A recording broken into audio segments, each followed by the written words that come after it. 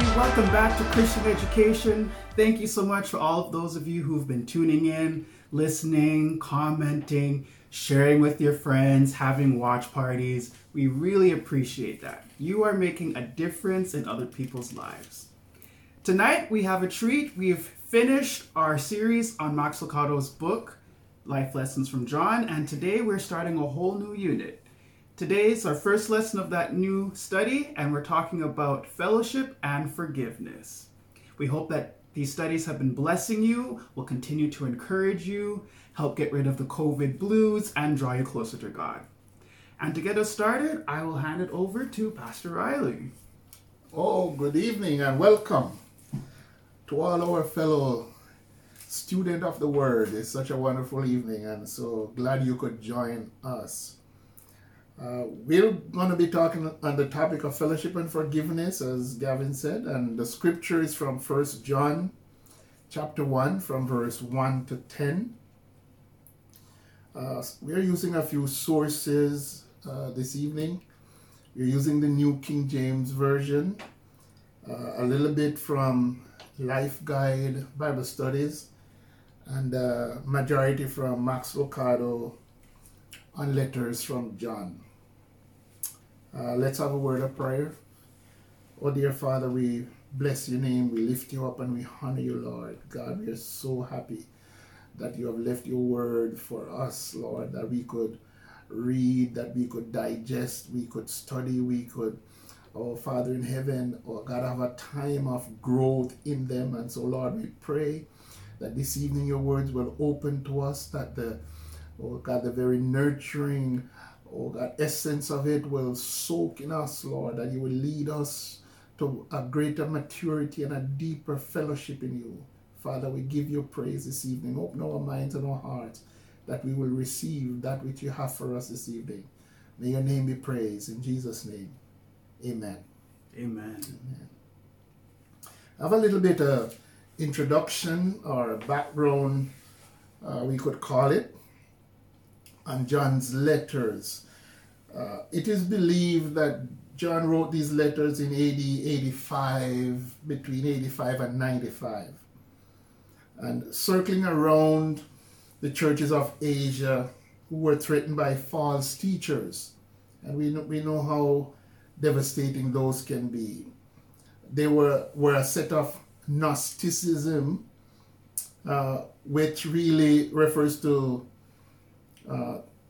people who believe or taught that matter was entirely evil and spirit entirely good. In that case, they denied the incarnation of Jesus. They didn't believe that God would dirty himself in human form.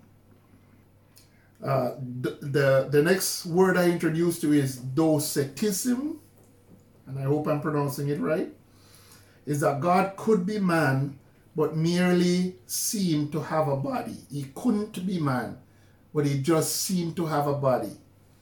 You know, in other words, you probably couldn't really touch him. It's an illusion.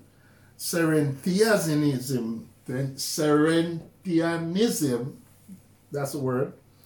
Christ descended on Jesus at his baptism, but departed before the crucifixion. You know, all of this sums up that God was not really man, because man was so dirty, God would never mix with such evil entity.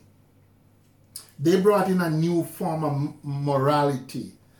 They claimed to reach a stage in spiritual experience that they were beyond good and evil. They were in a different class. They maintained that they had no sin, not in the sense that had attained moral perfection, but a spiritual man, that sin is no longer sin for them. They are beyond that scope. They're in a different level than you and I. You know, and these are from the Life Guide Bible Studies. At this time, let's go to the scripture. We'll read from 1 John chapter 1, from 1 to verse 10. And I'm going to read for you from the New King James Version.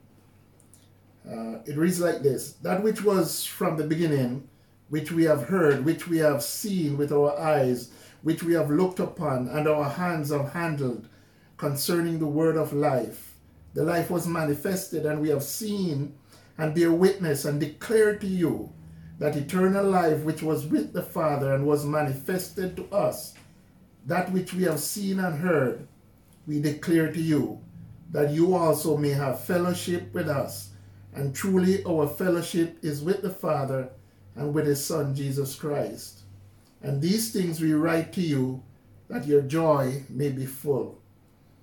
This is the message which we have heard from him and declare to you, that God is light, and in him is no darkness at all. If we say that we have fellowship with him and walk in darkness, we lie and do not practice the truth. But if we walk in the light as he is in the light, we have fellowship with one another, and the blood of Jesus Christ, his Son, cleanses us from all sin. If we say that we have no sin, we deceive ourselves, and the truth is not in us. If we confess our sins, he is faithful and just to forgive us our sins and to cleanse us from all unrighteousness. If we say that we have not sinned, we make him a liar, and his word is not in us. Amen. Those are some strong words. That's right. And in the way that we talk about the setting at the time of John's letter, you can see how he was sharply aiming at the very belief or teaching that these people have been bringing into the church. We look a little bit at Max Lucado's reflection section. People talk about knowing this or believing that or being convinced of something else. What is required for you to be 100% sure about something? Think about it.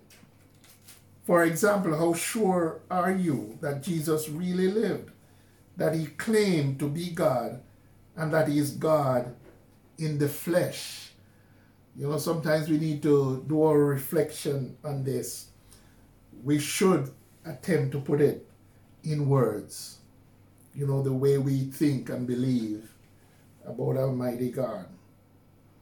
Now, the situation as set up by Max Lucado, you know, was talking about really, you know, what he found in the church. Those who were tending to believe the new form of teaching that has crept into the church. And so the strong word fellowship came up. And I found a definition of fellowship. Oh, let's hear it. It said, that which is shared in common. Fellowship, that what is shared in common. And from Life Studies, I would like to read this for you because I found it interesting. Okay. Christians everywhere seem to be interested in fellowship. Amen. They gather in fellowship halls, attend fellowship dinners, and participate in well-organized activities with fellow believers. But what really constitutes biblical fellowship? A covered dish supper? Coffee and donuts? Social events and activities? Perhaps more than any other passage of Scripture, these opening verses of 1 John establish the basis of true fellowship that is to be enjoyed and experienced by all Christians. More importantly, they enable us to understand how we can know we have fellowship with God. So here's a teasing question.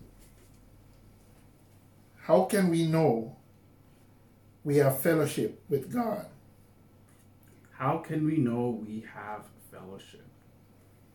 And based on the definition you found, fellowship is we have some things shared in common. Amen. So what would I have in common with God? It seems like Oxymoron, a question that you really wouldn't ask.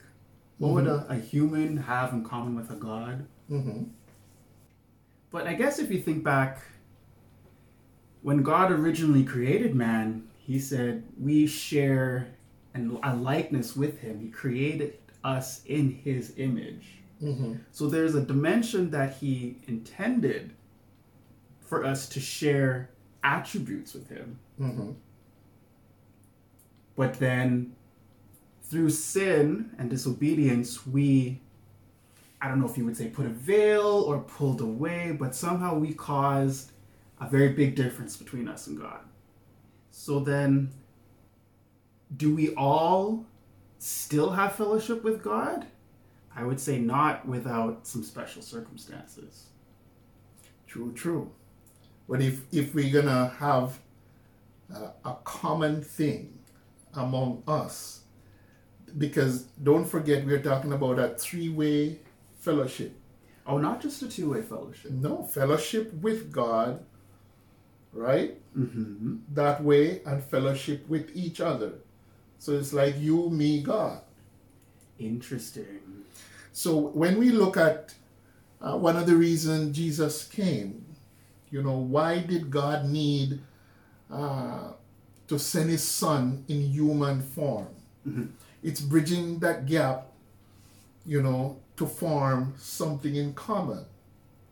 Because when we tie that into the way John began his letter, he was talking about that which we have, that which was from the beginning, which we have heard, which we have seen with our eyes, which we have looked upon, and our hands have handled concerning the word of life, which is Jesus. And then he went down further to say, that which we have seen and heard, we declare to you, that you also may have fellowship with us. Fellowship with us. In other words, the common thing, the common belief, the common knowledge that Jesus Christ was the Son of God. We had this with him. We share it with you. Hence, we can have fellowship with them and fellowship with God. I want to say, it seems really simple, but there is so much that gets connected with this idea. Right. Because then, the Christian fellowship is not a one-dimensional thing.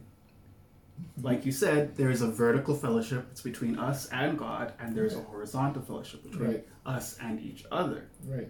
And so Christians who focus one on one more than the other are missing half the picture, because literally Jesus came so that we would have fellowship this way and this way. Mm-hmm. Amen. Amen. And if we take it out of the way it was arranged to be, that's kind of what John was hinting at.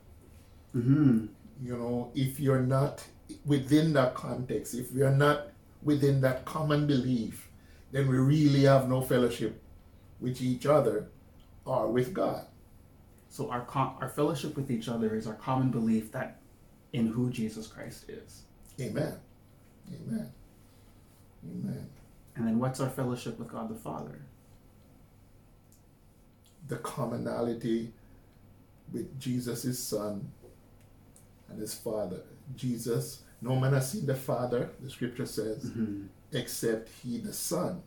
And he represented him and presented the Father. That's why he said to Philip, if you see me, you have seen the Father also. Hence, the establishment of the fellowship with the Father. Well, thank you, Jesus, for creating something in common with me and God. Praise the Lord. Praise the Lord.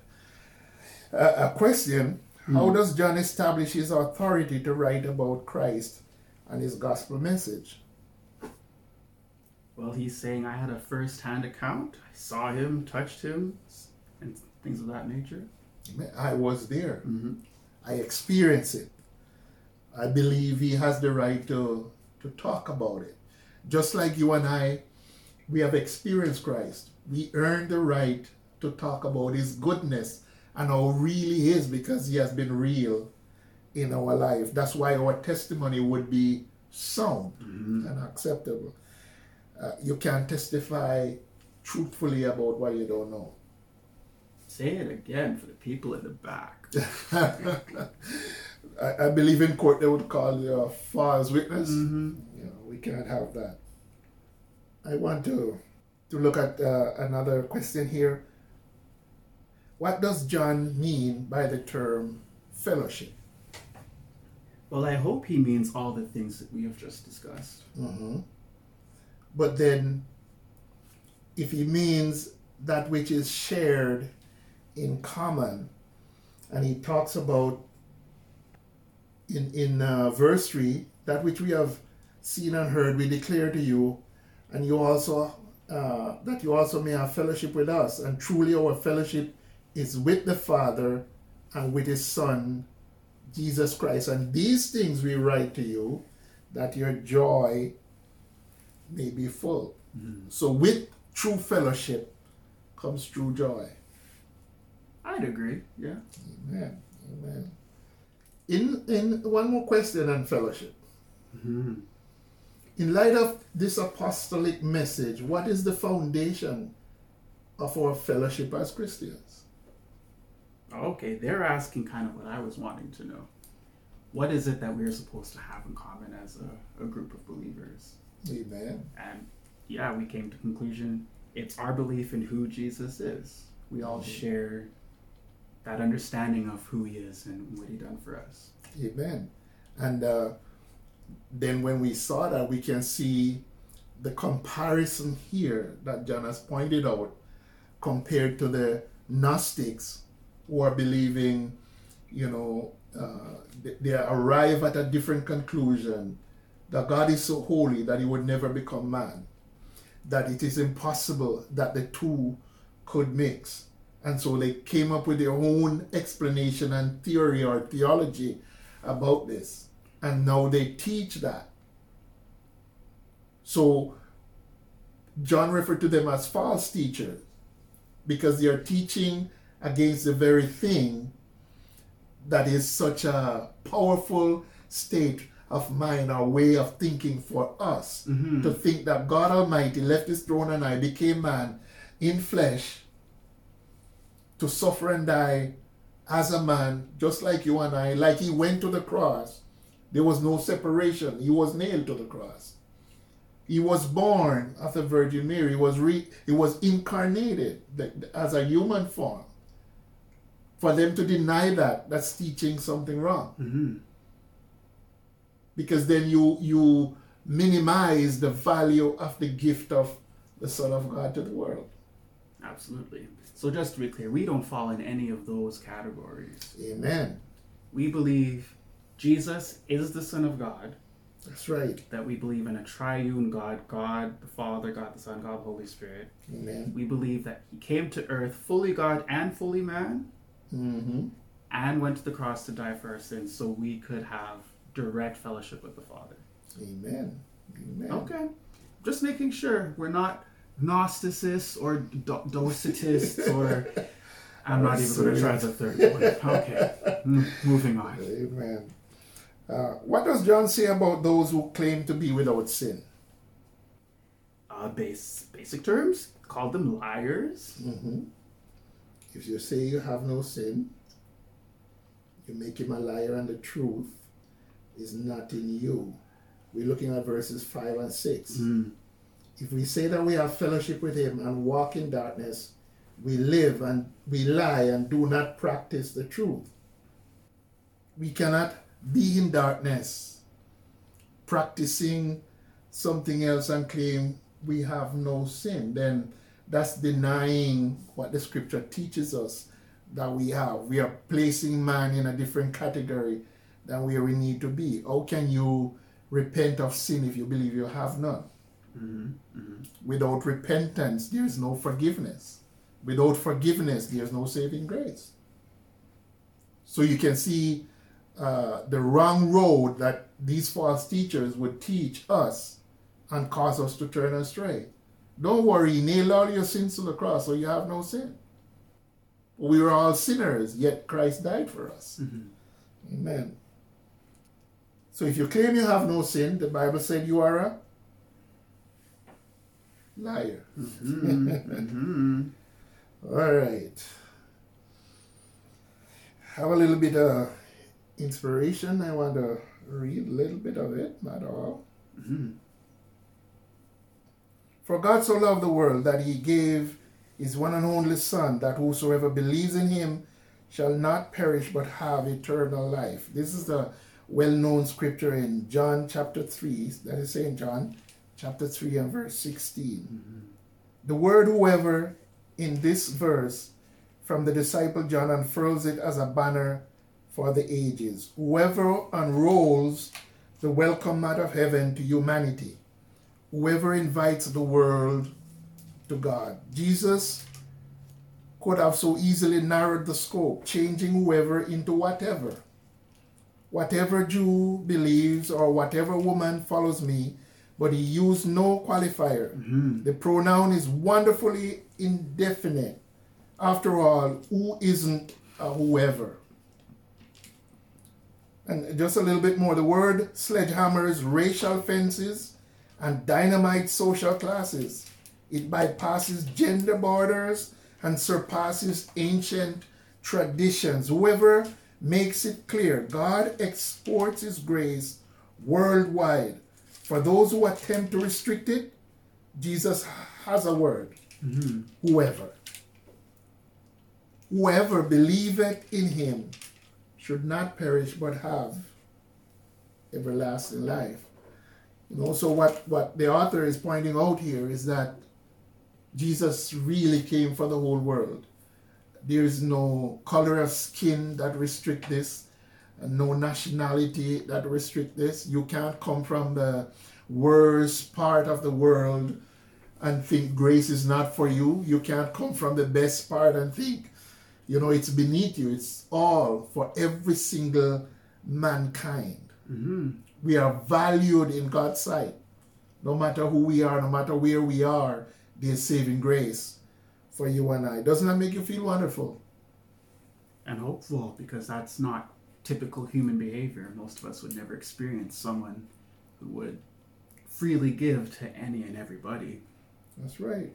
So therefore it makes sense that we don't be too puffed up or think ourselves higher than the next person based on their culture or background.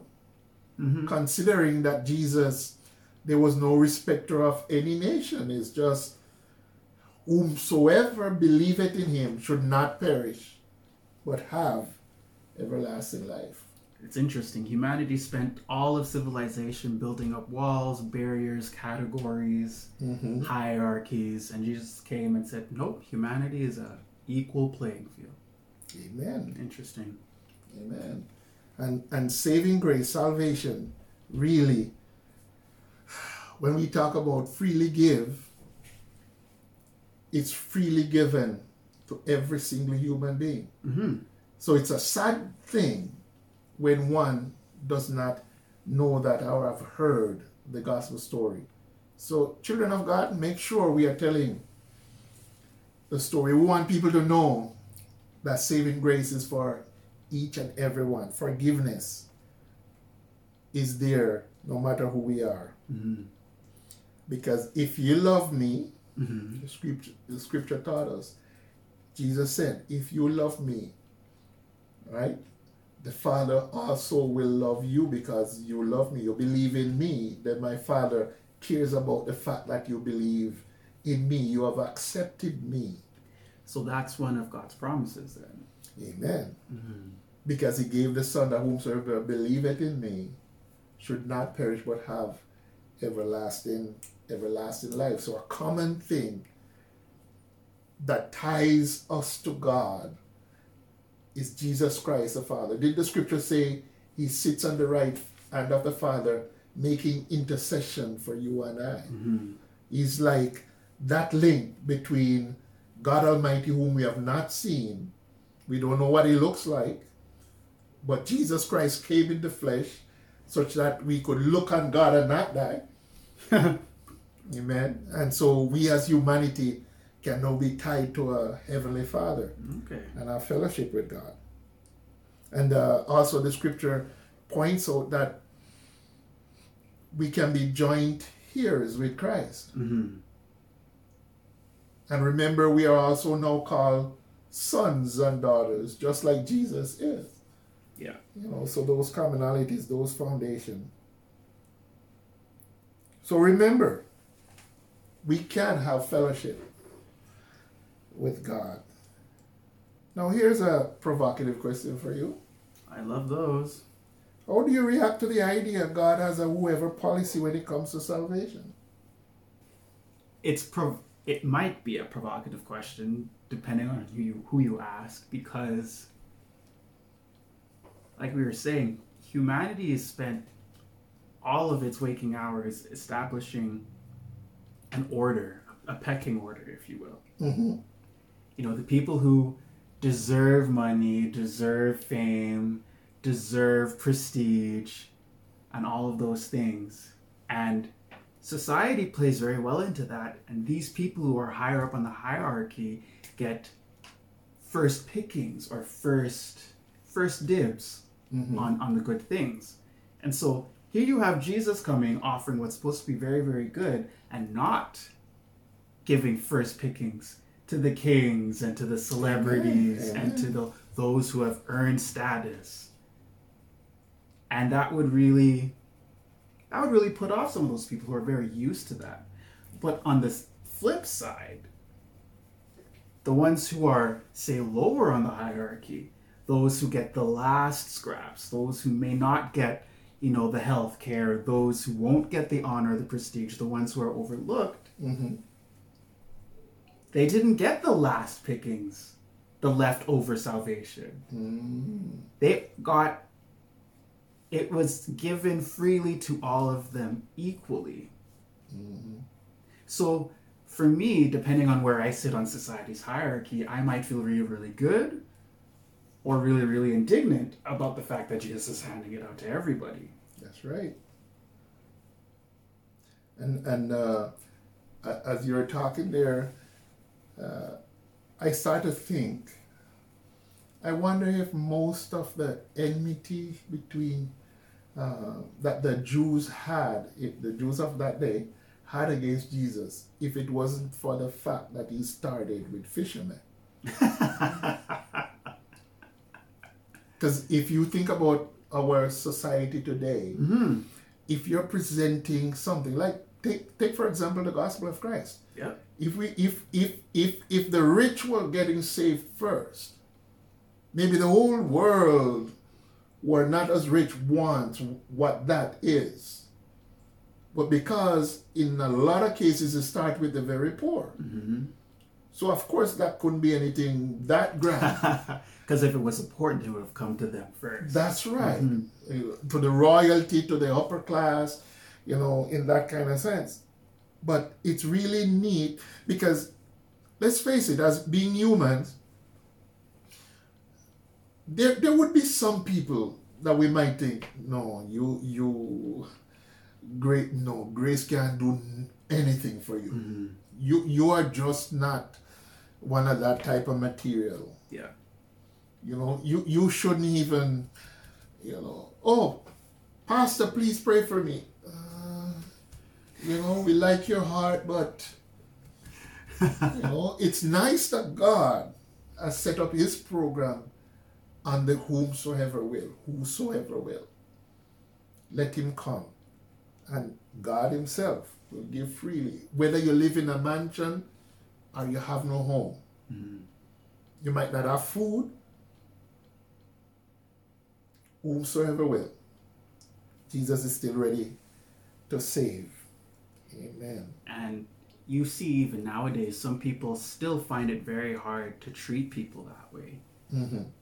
I mean, there are pastors and church visitors who tell stories all the time of visiting a church service and seeing someone walking in who wasn't dressed as properly as they should have been. And people turning them away at the door saying, come back when you're better. We don't want your kind in here. And things of that nature. When really, Jesus went through a lot of trouble to make sure that he offered salvation to everyone, even the lowest of the low. Amen. And so we have no right as believers to limit who we share the gospel with, to limit whoever is searching for Christ, to shun or turn up our nose at anyone we think is less than us because of their situation, because that's not how God sees us. That's and right. If we're following God, we have to follow his attitude as well. Amen. Amen. And here's another thing I like to throw in. You know, we're looking at the whomsoever God gave his son to save. We're looking at fellowship. You know, but can we really have true fellowship without forgiveness? Junior high and high school would tell you no. If you watch kids in the schoolyard, there's definitely got to be some sort of friendship and makeup for them to continue getting along together. True. And it seemed like he going to the schoolyard. I mean, your friends form around a common theme, a common idea. But somehow in our churches these days, among believers, we at some point start to convince ourselves that forgiveness is not really necessary. I am not held responsible because Jesus has already washed my sins away.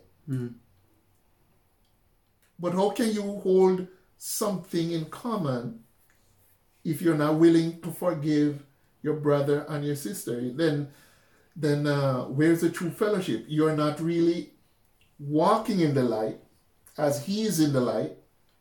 Therefore, how can you have fellowship with one another? Sketchy. If you walk in darkness, you have no fellowship with him. That's what he says. What is required on our part to take advantage of God's waiver policy? To drop pretense, I would say. If he's offering salvation and a chance to have a new life to anybody, and offering forgiveness freely, then we just have to own who we are and our situation, not faking it, not hiding it, just approach him, I guess, at face value. Okay, this is who I am, this is what I've done, and you said that no matter what I've done or who I am, you would accept me if I confess my sins. So Jesus, here I am. Amen. Amen. And then we take it to the other extreme. Maybe extreme is not the right word, but we look at it from the other side of it.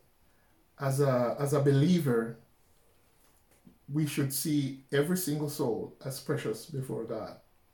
No matter what they do, no matter their lifestyle, no matter where they have been, like the final say is God's. Yeah. But for us, we need to see them in the same light as any other soul, because God died freely for the whole world. And it's whomsoever will. We shouldn't be in a position to say this one, but not this one. Right. Like, who are we? You know, it's in God's hand. It's whomsoever will. So we should be telling the story to every single one, no matter how awful you think they are, no matter how evil you think they are. Share the story. You never know. It is God's saving grace, and it's his will, and he would have mercy on whom he chose to have mercy. Yeah, equal opportunity. Amen. And can you imagine a church that takes on a stance like that? Oh, you mean how we should be as churches? I'm sorry, did you have other questions? Maybe church wouldn't look the way we see most churches today. I can agree with that. Amen. Amen. Here's a little part I want to dig down on a little bit. In verse 8, it says, if we say that we have no sin, we deceive ourselves, and the truth is not in us. If we confess our sins, he is faithful and just to forgive us our sins and to cleanse us from all unrighteousness.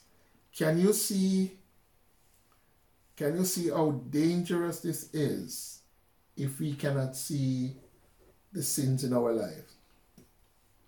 Well, it goes back to the question you asked, can there be fellowship without forgiveness? If we understand that we as humans have offended God first, and that we need his forgiveness to have that fellowship and relationship, then we understand that, it's something that we need to do, that the ball is in our court from the get-go. But God was so good that he didn't just leave us there and let us flounder and kind of feel around in the dark to get back to him. He provided everything we need to really get it done quite easily. Amen. And I have seen people who have found it hard to admit when they have done something wrong. Battles have been fought over taking ownership for our action. But if you can't see the wrong that you do, right, how can you confess that? It's true. How can you, before God, go, Lord, I have done this? It takes me back to a time when Israel had a leader. I don't remember if it was Josiah. And Israel had turned away from God. They started to do wickedly. But this one man was taking a stand for the truth. But when he cried before God, he said, Father, we have sinned. He was taking responsibility. He wasn't just going, I am doing fine and they are this. We have sinned. He was taking the responsibility on because as leader of the nation, if we can't admit we have done wrong, how can we confess? Therefore, how can we repent? So if we are covering up our sins, if we are not admitting when we have gone wrong, don't hide it from your fellow brother and sister, because then you continue in that struggle. But at least if you tell somebody about it, they can help you to pray about it, to work through it, where we can become restored to true fellowship with God and the brethren. Yeah, it goes right back to what you were saying about vertical and horizontal fellowship. Jesus said right in his prayer, and forgive us, God, as we forgive those who trespass against us. Amen. Amen. Wonderful. Oh, you want to take one more question for the night? Oh, do I? And this is the torpedo, man.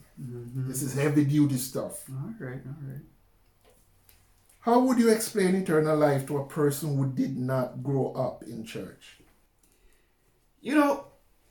Some people think it's harder than it actually is. Hollywood, cartoons, movies, TV shows, they have no shortage of content about people thinking, striving to achieve, longevity, living forever, going on to the next life.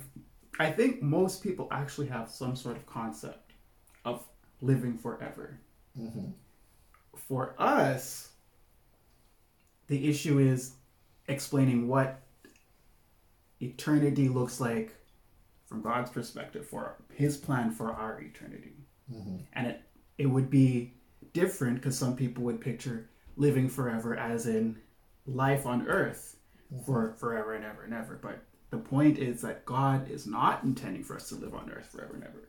He's prepared somewhere else, a whole different reality, a whole different body, a chance to be in the presence of God. He's invisible here. We'll be able to see, know, feel him completely over there. Those are some of the things that we have to help people understand. But the idea of living forever, I think it's very, very common nowadays. It's not new to most people. Even though they haven't grown up in church. Even they're not going to church. I mean, no, let's not get into that. It's interesting. And a lot of times we miss the point that they might not have grown up in church. Mm-hmm. Because I grew up in church, you know, your mother grew up in church, you grew up in church, most of our circle grew up in church, but there are those who have never set foot in church. They don't understand all about this. So we gotta fill in a lot of the gaps that we tend to leave out when we talk to those who have grown up in church. We can't assume anything. Mm-hmm. So explain it such that they can understand it. Absolutely. Whatever level they're at. Amen. Amen. Fellowship. It's a word that gets tossed around a lot in Christian circles. Mm-hmm. For many, it's just a euphemism for cookies and punch in the church basement. But the biblical term means so much more. True fellowship or community means that which is shared in common. The moment we trust in Christ to forgive our sins and make us right with God, we come alive spiritually, and the very life of the Almighty God flows in and through us. We become God's children, brothers and sisters in an eternal family. Mm-hmm. We share an eternal connection with God and with one another, a profound oneness and an exciting partnership in the gospel. Amen. What a family. Amen. Vertical relationship, I like that. Horizontal relationship. Remember that. If we're going to love God, we need to love each other. Absolutely. As well. We need to have fellowship with one another, and we need to have fellowship with God. Fellowship and forgiveness. Please keep those in mind. You know, we need to have that. It's more than cookies. It's a deeper connection. Therefore, we feel responsible for each other and to God for each other. Mm-hmm. Amen. And remember always, forgive, just as the Father has forgiven us because of his Son, Jesus Amen. Christ. Let's pray. Mm-hmm. Lord Jesus, thank you for leaving heaven and moving in earth's neighborhood. Thank you that you came to this earth and gave your life so that we might have fellowship with God. Thank you even more for providing a way for me to share in the endless blessings of eternal life. Now and forever, Lord. Amen. Amen. Fellowship and forgiveness. So as we are wrapping up, Mm-hmm. Gavin, I throw this out to each and every one. What are some practical things you can do to strengthen your fellowship with other believers? Oh, I would just like to look into the camera right now. And for those of you who have been in quarantine for weeks and you're getting maybe a little bit weak, you know, husbands and wives getting on their nerves, kids and parents, I just give it a try. They said there's no real fellowship without forgiveness, so I want you to attempt to have a new level of fellowship with someone in your house or that you're quarantined with in the coming weeks. So if your husband won't pick up his socks, tell him I forgive you. We'll work past this. If your wife can't make anything other than spaghetti, forgive her and see if you guys can't move into a new level of fellowship. I know those are very simple examples, but if we can apply things in simple ways, we can find them in profound ways. So try this week. Try to extend some forgiveness and see if that doesn't do something for your fellowship. Amen. Thank you so much for joining us this week. We appreciate you again for tuning in. If you need more information and learn about us, eigministries.com is where